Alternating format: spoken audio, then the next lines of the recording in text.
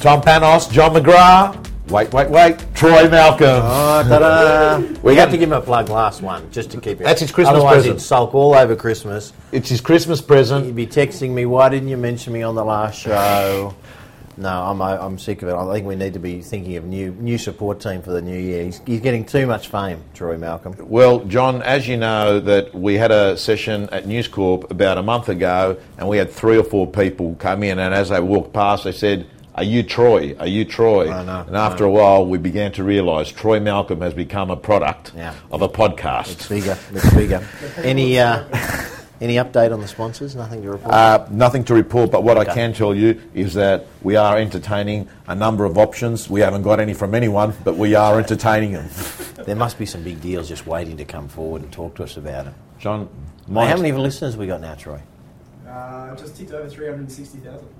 Listeners or downloads? Oh, sorry, complete downloads or people that have listened to the podcast. And I've got to say, that's got to be worth something to someone. Well, and not only that, it got some great publicity over the last 2 weeks. The amount of coverage, it came up on Google alerts, it was across most of the publications. I think REB picked that up. So, but you work for a big multi-billion-dollar company. Isn't there something in their budget just to kind of just keep us moving along? What, like, could play for lunch or a coffee or something. We have to pay for our own coffees on this podcast. And the water bottles, I'm just having a look at these. Normally we're talking 600 mil. The ones we've got here are actually 300 mil. I mean, I've been hanging on this one for about half an hour, just sipping slowly. So to let everyone know, we're back on the fish tank, as Tom so kindly Shark Tank. We're on the Shark Tank. So it will be airing on Channel 10 early in the next year, where I think it's around February or March. So hopefully you'll watch that. But no, it's been fun. It's been a great experience. Jokes aside, it has been a great experience. So I think the show. What's your, John, biggest learning out of the show? How little I know. When I sit next to people of calibre, Andrew Banks, one of Australia's most successful entrepreneurs, Janine Alice, Boost Juice, phenomenal lady. Guy called Steve Baxter, I'd never heard of him before. Queenslander, multi-millionaire, successful, but just very under the radar guy. And of course Naomi Simpson from Red Balloon. So they're the sort of co-investors or on the show. And just sitting there now it's really been 4 weeks, so it's been a big chunk out of my life. But I've loved every day of it. But 4 weeks listening to the way they've assessed businesses, they've questioned business people, the comments they've had about, I love the fact that I know so little. I know a bit in my space of real estate, but I'm just learning so much every day. Is it out of your comfort zone, John? Well, not really, because I love it. And when I think about a comfort zone, it sort of feels like it's uncomfortable. It's definitely, there's some new learning stuff here, and I've invested in some interesting businesses, which, I'll sort of talk more about maybe next year when it gets aired. But it's been really good, and it is an adventure. When they asked me to do it, I thought about it, and I thought, well, it would be an adventure, and at one point we're all going to be gone from this wonderful planet, so it's nice to do a few things that are a bit of an adventure and something different. So anyway, we'll see next year. John, we've been doing it for over a year. It was this time roughly last year, just before Christmas, where we gave our people some advice to think over the holidays. It's a great period to actually rewrite your agreement with reality and come back with a beginner's mind. So we will go through some Q&As first, because in fairness to, and we're not going to get through every Q&A. We've had too many to go through every podcast, but I'm keeping them, and we will get to them eventually. And send in new ones too if you're out there listening. Absolutely. Don't be afraid to send in new ones. So we'll do some questions, and then we're going to move off and talk about our key highlights for 2015. So our first question comes from an agent in Melbourne. Good question. Over the years of being in a particular suburb, some agencies have approached me and offered me better terms packages to join them. How do you react to this? I know so many agents that change offices again and again. What are the positives and negatives? John, I get asked this question by colleagues, friends, people in the business all the time. They say, listen, I'm being offered this across the road, I'm thinking about going. This is an important decision that agents are faced with at some point in their career, whether they stay or move. Every good, certainly every great, but almost every good agent out there is going to have job opportunities thrust at them. So there's 2 or 3 things I'd say. Number one is you've got to be careful you don't distract yourself, because I've known really good agents that have been mulling over offers for a month or two. They've lost momentum, and it's cost them tens and tens of thousands of dollars, even if they stayed. So I think if you are going to entertain a discussion, and I think that it's probably quite healthy from time to time from the appropriate discussion to have. But you don't want to be sort of doing this on a too regular basis because you can really get distracted. Second thing is, it's almost, the right answer is never to decide it on commission split or car space or whatever other thing people throw out.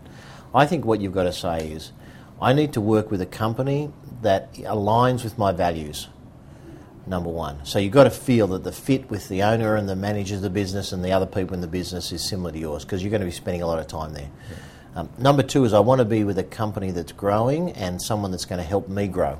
So there has to be a strong mentoring ethic within the business.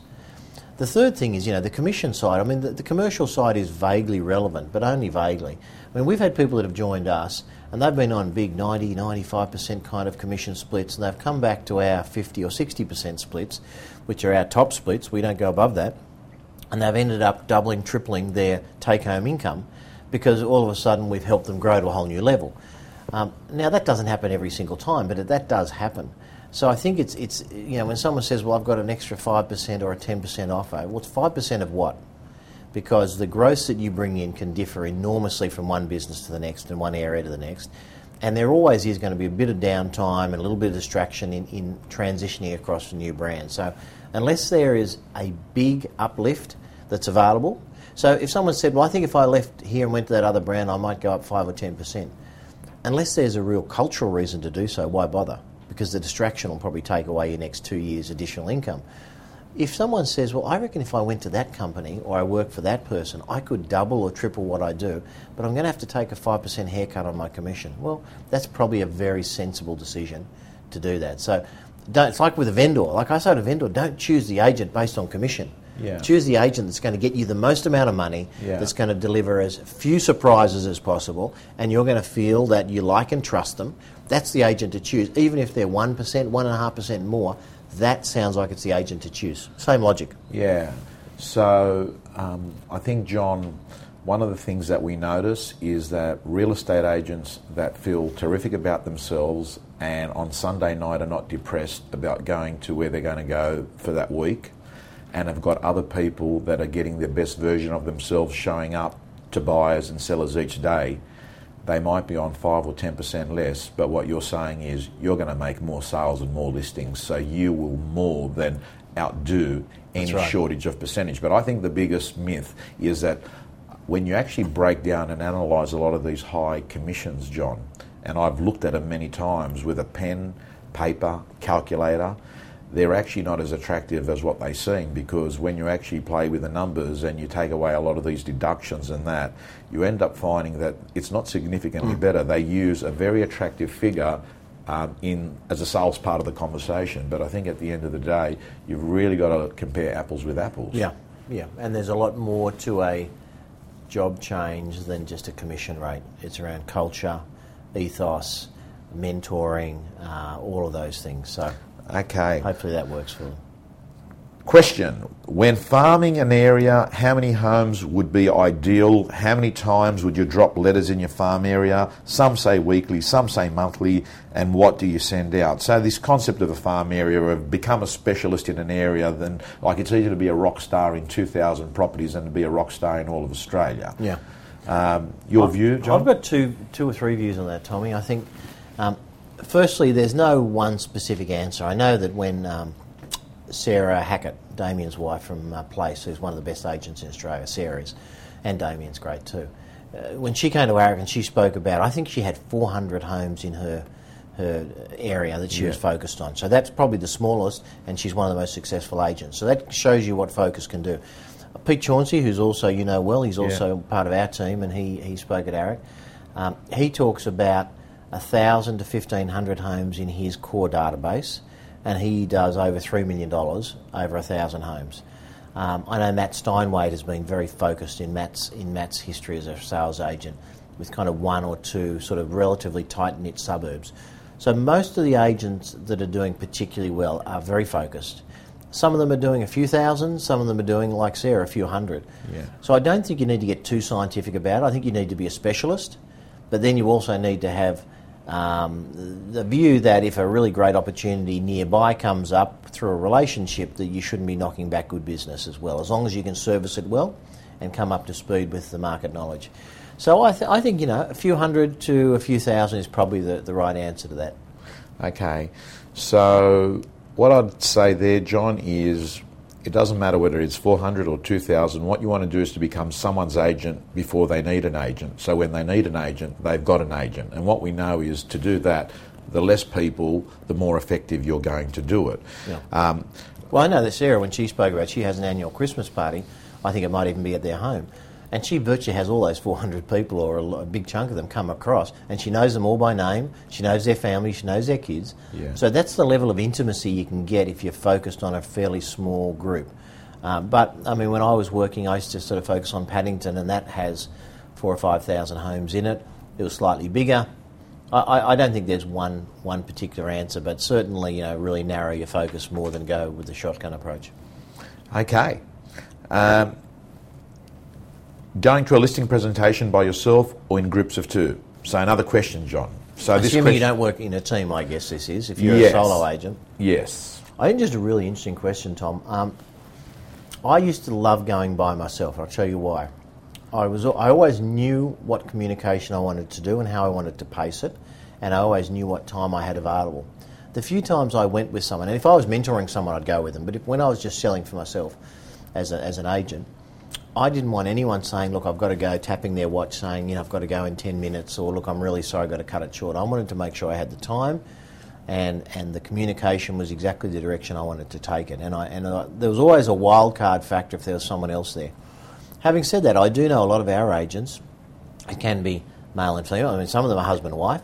Sometimes they're just two agents, but they think the male and female energy coming in works really well. I think you've got to just test it and see how it works for you. But I was someone that really liked to control that conversation and really control the energy with it. As few potential distractions as possible. Yeah. John, there's a quality, whether it's higher level of perception, whether it's intuition, I don't know what the word it is, but I think that the agents that have got mastery at a listing presentation have this incredible ability to tune in on not what's only been said, what's not been said, and what has been said, what they're really trying to say. And I think when you're there on your own, the ability to actually become laser focused and get behind that person's eyeballs seems to increase when you're there on your own. You seem to be able to be at the pace of that conversation and not have the disruption of a question that might come from left field and you're not expecting it. Well, one less moving part, isn't there? Having said all that, I did find that often if I was unable to list the property when I was there first time, I would often take someone back a second time for a return appointment, and that often was quite successful, bringing in a second opinion, because I'd built the rapport, I knew the strategy, and then I'd bring someone in, and that sort of gave me another reason to go and visit the home. So I think you can do both. Okay, John, we're going to spend 5 or so minutes finishing off 2014. It's our last podcast, and we're going to look ahead for 2015. What a year, John. Look, I think 2014 has been, for most people listening, a good year. Real estate around Australia and New Zealand has been in pretty healthy shape. And I think our listeners are the smart brigade that are actually going beyond in terms of learning, doing new stuff and listening to things like our podcast. So, well done to all our listeners for downloading and listening. As I think there's 2 or 3 things I'd like to just leave as ideas. Firstly is, before you go on holidays, and most people that's probably going to be the end of this week possibly as we head to Christmas Eve, make sure that you work right up until the minute you leave. Some people start their Christmas shopping like 5 days out, 6 days out. They spend hours and hours instead of going to work, sort of doing that. Like, when you've finished work, finish work.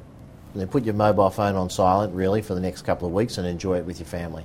But work up until the time you're finished, so make sure. And vice versa, when you come back, I've known people that have come back on the 10th of January, but they don't get into work mode till the 30th of January.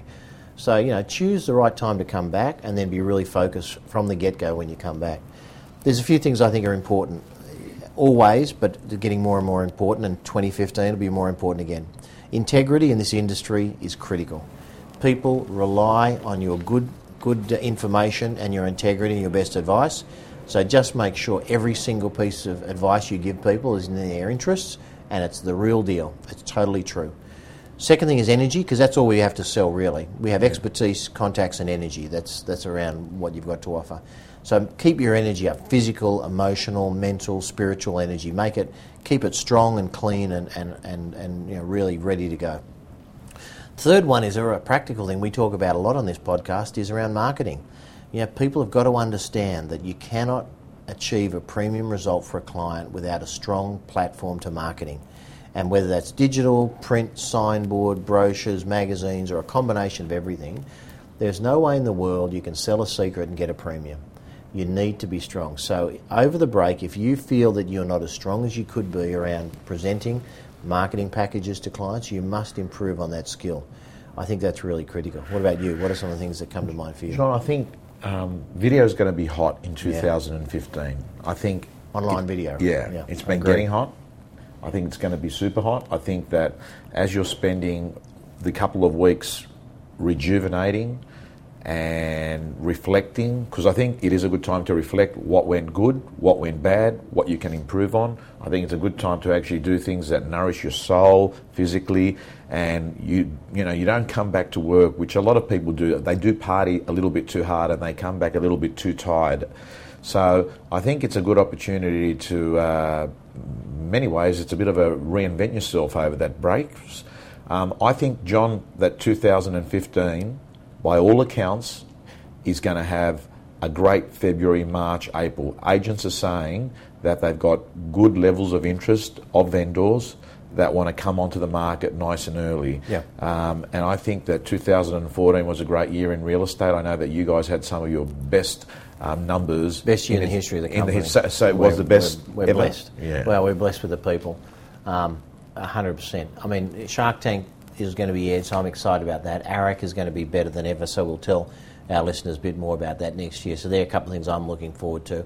I know you're also, a new Kickstart. Tell me about this, because you mentioned it last time I was chatting to you. I didn't really know what it's about. So, John, in January, I'm running a 7-day Kickstart video online coaching program, which is basically giving people a business plan, a prospecting plan, a process so they can set up their year. I'm giving them scripts, dialogues, I'm giving them everything just to actually have their year set up, because I pretty much think the way that you start your year is the way your year unfolds. Yeah, and I know that a lot of people like to start work on themselves and work on their business. So it's 7 days of video, different video each day? It's 7 days, and they don't have 7 days to do it in. They've got plenty of time to do it in, but it's been built that they do it over 7 days.